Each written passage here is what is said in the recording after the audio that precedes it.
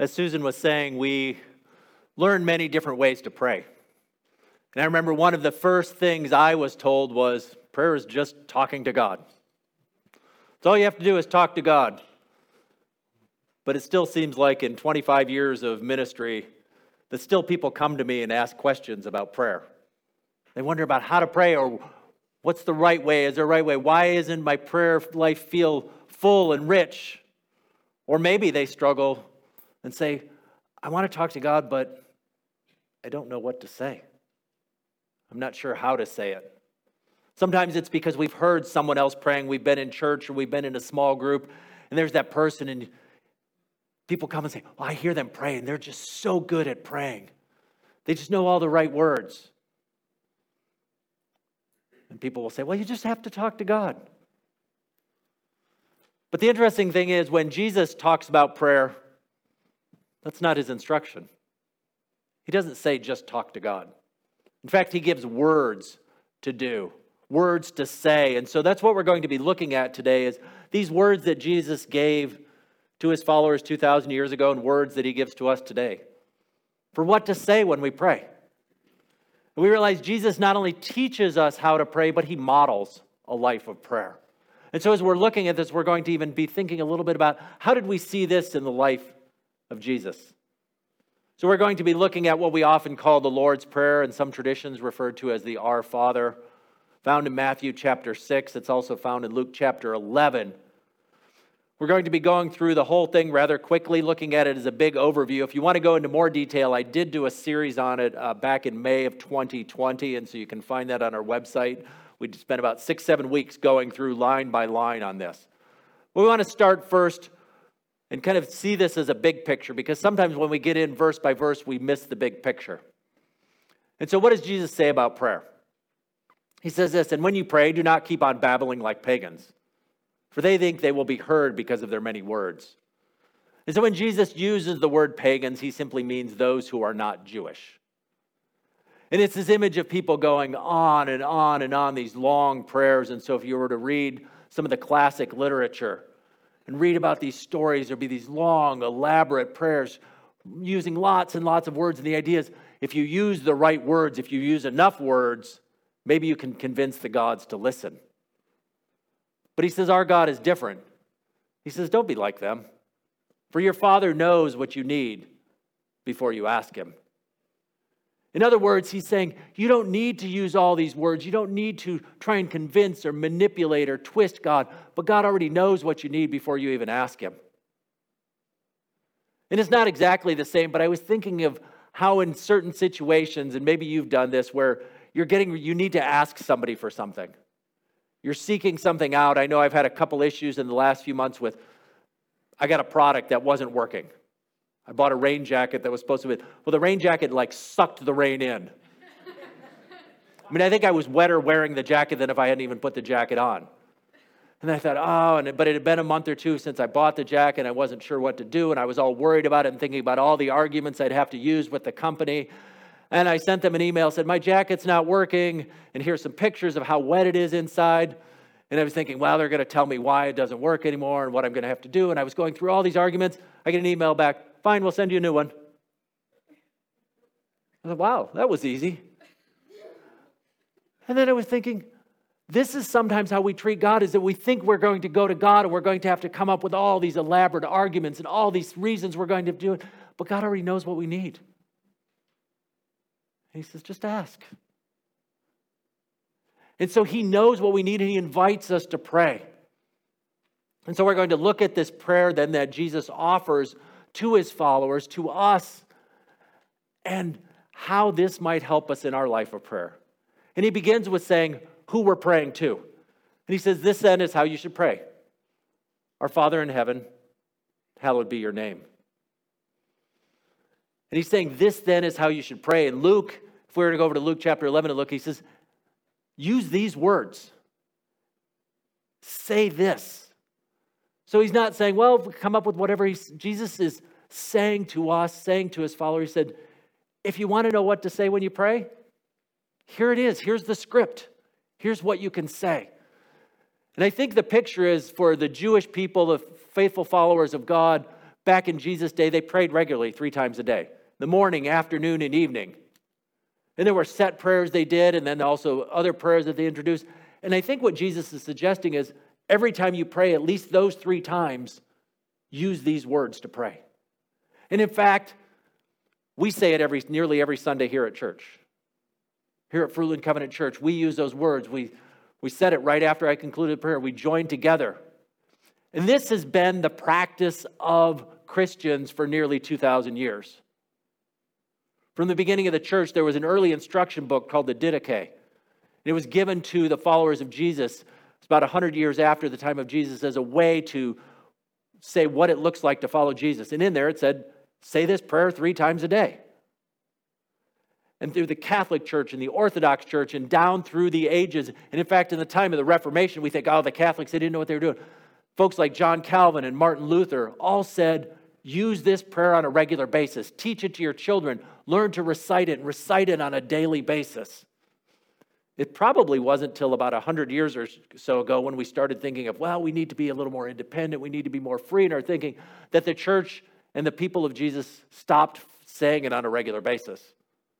So I think in part what we can do is recapture this and say, it's okay to say it on a regular basis. In fact, it's a good practice. It's what Jesus tells us to do. He says, when you pray, say this. And so that's what he's doing. And he begins and introduces, he says, we begin by calling God Father. Now, Jesus wasn't unique in doing this. He wasn't the only one. The Old Testament uses that language of Father, but for Jesus, it was the regular pattern. This was his normal way of doing it. Now, certainly Jesus had a unique relationship with God the Father, but he invites us to experience that, to enter into this relationship and say, we're going to pray to God the Father, the one who is the creator, the king, the redeemer. Father implies relationship. And so Jesus says this, remembering that entering into this, we remember who it is we are praying to and his nature. Because sometimes we have a tendency, our minds wander, our hearts wander, and we forget who God is and what God is like. And you say, oh, I don't forget, but we may not forget consciously, but subconsciously in the way we think about what God is like. We begin to pray and we begin to treat God differently. And by beginning to say our God is our Father, we're reminding ourselves at the very beginning of the nature of God is one who's in relationship with us, a picture of a God who cares about us, the picture of the God who knows what we need and desires to give us good things. It's really a way to start the prayer with a good focus on our attitude. I like the way Wesley Hill writes when he talks about this. He says, go find a quiet place where you can relax. Jesus seems to say, unclench your fists. Breathe deeply. Let your heart rate decrease. Know that you're already bathed in the Father's love. And simply ask for what you need. In the assurance that the one to whom you're speaking is already cupping his ear in your direction. He says that's what prayer should be. That's the picture when we begin with this language of our Father, is beginning with that place of knowing that the God we're praying to and reminding ourselves that the God we are praying to already knows what we need. He's leaning forward, cupping his ear and saying, go ahead and ask. And so simply that first phrase that Jesus gives to us puts us in the proper position, the proper attitude to know that we don't have to twist God's arm. We don't have to convince him with fancy words. We don't have to manipulate God or plead, but we simply have to go to one who is our Father. And so then the rest of the prayer, Jesus gives us the kind of things we pray for. And he kind of puts it in 2 blocks. There's kind of 2 sets of, we use the word in church, petitions. In other words, asking. Or supplication, or kind of these fancy words we use, but things we're asking for God. And the first section is kind of prayers for God and his glory, and the second are prayers for blessing of others. Or we could say the love of God and the love of others. So we'll begin with the prayers that Jesus invites us to direct to God. And for his, he says, this then is how you should pray, our Father in heaven, hallowed be your name. And then he goes on, he's saying what? Hallowed. How many use hallowed on a regular basis? How many of you are using the word hallowed sometimes this month? So what's the holiday at the end of the month? Halloween. Yeah, there we go, right? Halloween, hallowed means set apart. And Halloween comes from All Hallows Eve. It was a church holiday, and so now it's just Candy Fest. I mean, I don't know why we just don't call it what it is, right? Eat lots of candy day is really what it is. So, but Halloween, hallowed, and so the picture is of our Father in heaven, hallowed be your name. In other words, your name is set apart. You are different. You are unique. And the thing is, we're saying God is doing this. It's not us hallowing God's name. It's God himself doing us. It's a question we have to ask ourselves to say, what do we want raised on high? What do we want elevated? Is it God's name or something else? Do we want our hopes and our dreams and our desires? And so when Jesus invites us into this prayer, he's inviting us to reorder our desires, because our desires are often to have our self lifted up, our dreams lifted up, our desires. And he begins the prayer by saying, first of all, it should be for God's name to be lifted up. And then he goes on and he says, your kingdom come, your will be done on earth as it is in heaven. And so we think of God's kingdom, which Jesus has been teaching on, is God's work in the world to reorder and restore all things. This has been the theme of Jesus' ministry. The kingdom is bringing about God's restoration. So just a few sample verses, Matthew 4:23. Jesus went throughout Galilee, teaching in their synagogues, proclaiming the good news of the kingdom and healing every disease and sickness among the people. The kingdom looks like healing in the end of sickness. And he says, in Matthew 12:28, but if it is by the Spirit of God that I drive out demons, then the kingdom of God has come upon you. The kingdom of God is the pushing out the forces of darkness and the forces of evil. Or again in Luke 10:9, heal the sick who are there and tell them the kingdom of God has come near to you. Or in Luke chapter 4, he talks about good news to the poor and sight for the blind and leaping the lame. So the kingdom of God is the release of captives. It's this way of saying the world is changing. This part of the prayer is an aching for the whole story to be complete. Your kingdom come, your will be done, is to say, God, we want to see you all in all at a cosmic level and at a personal level, where there's peace and justice and wisdom. To say, your will be done in my life too, where I'm living a life that reflects who you are. In part, we know and we admit every week, and we know it each and every day, that God's will isn't being done. That his kingdom is not yet here complete on earth. We see it in sickness, and we see it in illness. We see it in violence. We see it in broken families. We see it in people who are starving. We see it in greed and idolatry and lust, all sorts of ways that it's not being said. But what Jesus is saying is our longing should be for God's kingdom to be complete. And it's also a reminder that he will be that way. That one day God will make all things right. So to pray for the kingdom to come is to pray for that, but it's also to pray and admit Jesus is the king. And to submit to him, to live our lives of obedience that look like what Jesus has been teaching in the Sermon on the Mount by the power of the Spirit. So this first section, in some sense, is a reordering of our desires, of the things we want, because reality is that's how we're driven. We're driven by the things we want.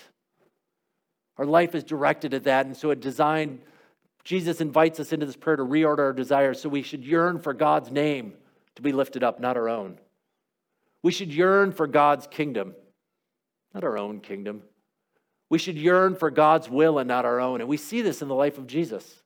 Jesus consistently does this. He says, I give glory to the Father. He points to God. He teaches about God's kingdom coming. And near the end of his life, when Jesus comes to the point where he's getting ready to offer himself as a sacrifice for our sins, he's in the garden and he's praying and he knows this struggle is coming. And he uses those very words where he says, not my will, but your will be done. You see, Jesus didn't just give some words and say, here's some good things to learn, but he lived those out and he demonstrated them. And then we shift in this second set of petitions from you speaking to God to we. And it's important to notice that as we do this, it's give us today our daily bread, our debts. lead us not into temptation. We have a tendency when we pray to make it me and mine. But Jesus is talking about our. We're praying not just for ourselves, but for our friends, our family around us, for the people in the pews around us. We're praying for people all around the world. Asking for bread, for forgiveness, and a moral life. So he says, give us today our daily bread. And in part, this seems like the easiest part of prayer, the intuitive part. I mean, do we really need to be taught how to ask for things? Did you ever, if you had children or grandchildren, did you have to teach them if you want something, ask for it? Or did they just naturally come by that? They figure out how to ask, right? And so why is Jesus even telling us? He said, that should be the easiest part of prayer. It's like, we're all good at this part of prayer. God, I need this.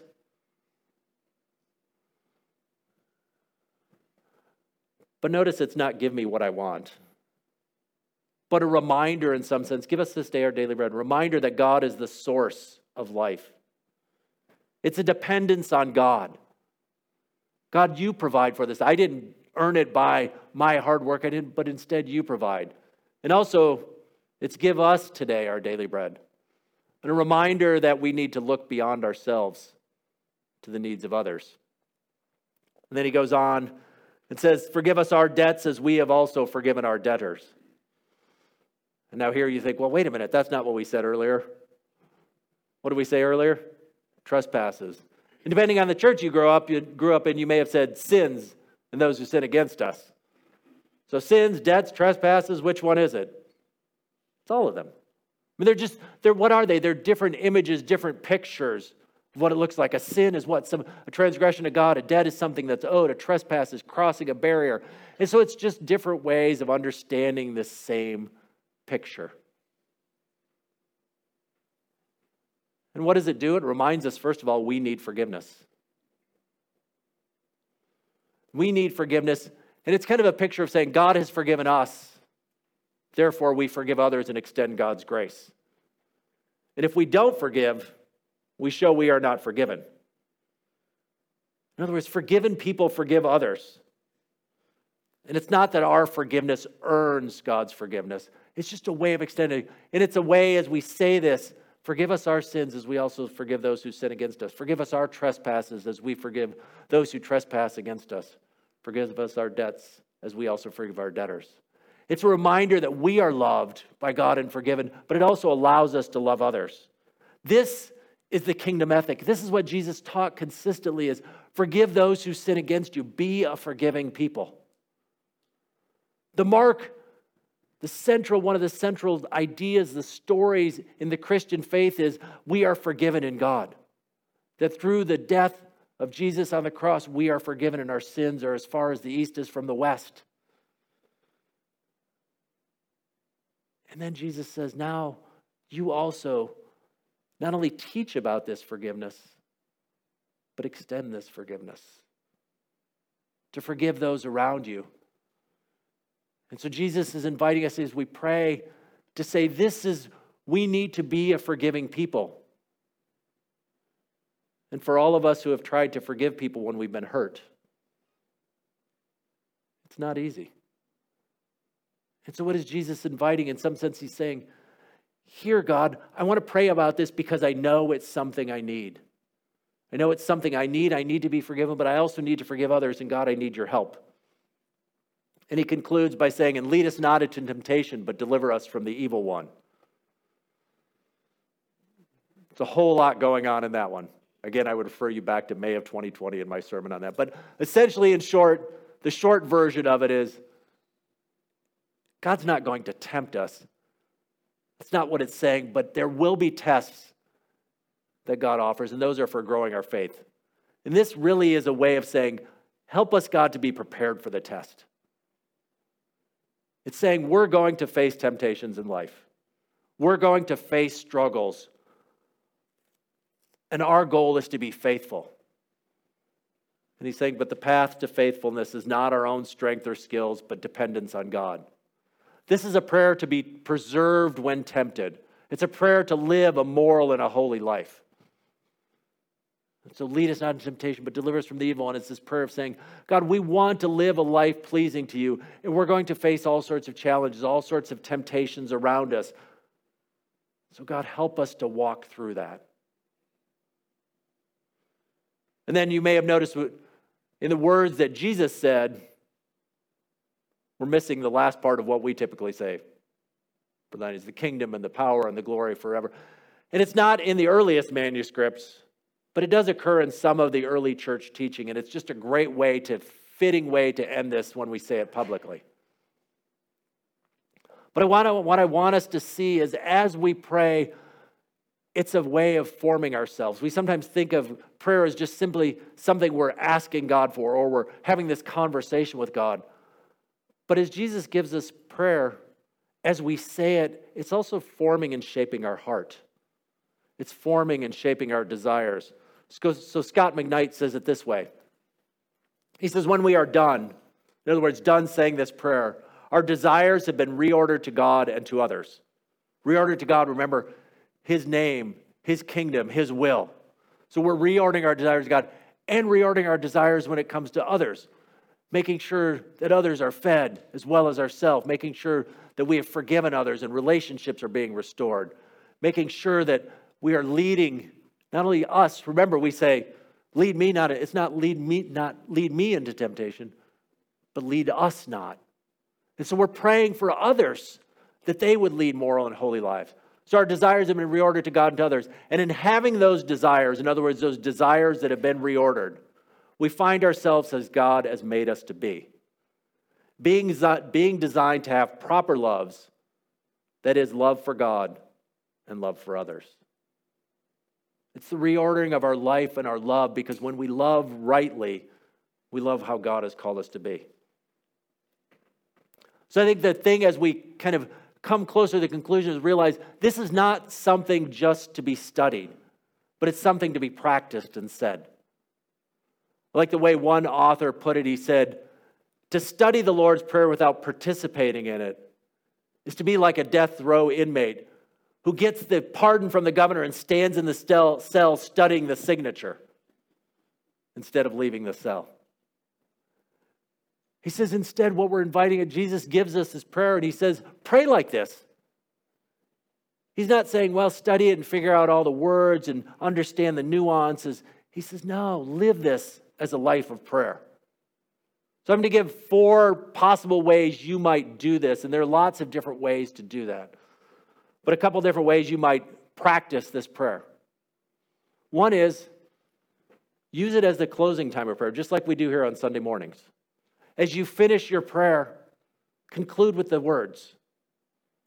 When you've said all that you think you're going to say, begin with that. Or you may use that as a way to begin your prayer time. As you sit down to pray and as you're kind of gathering your thoughts and you're thinking through the day and stuff, just say, well, Jesus said this is how to pray.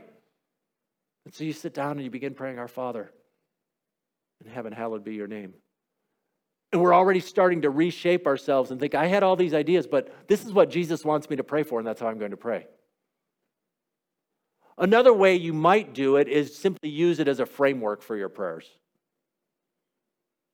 So you start off and you say, Our Father in heaven, hallowed be your name. So what are the ways that I can praise God? Your kingdom come, your will be done. Think about all those ways in which in your own life or in the world that God's kingdom needs to come and his will to be done.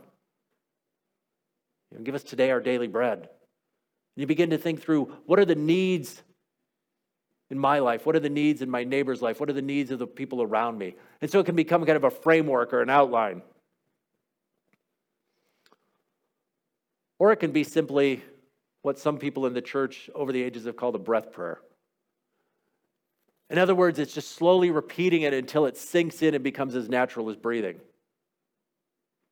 So you simply, and we think, we struggle, in particular in the churches that I've grown up and we've learned of, it's like, repetition of prayer. And Jesus just said, don't be like the pagans where you're babbling. But remember, there's a difference between repeating the words to try and convince God or repeating them to begin. And so we can simply say that prayer, maybe as we're fading off to sleep at night.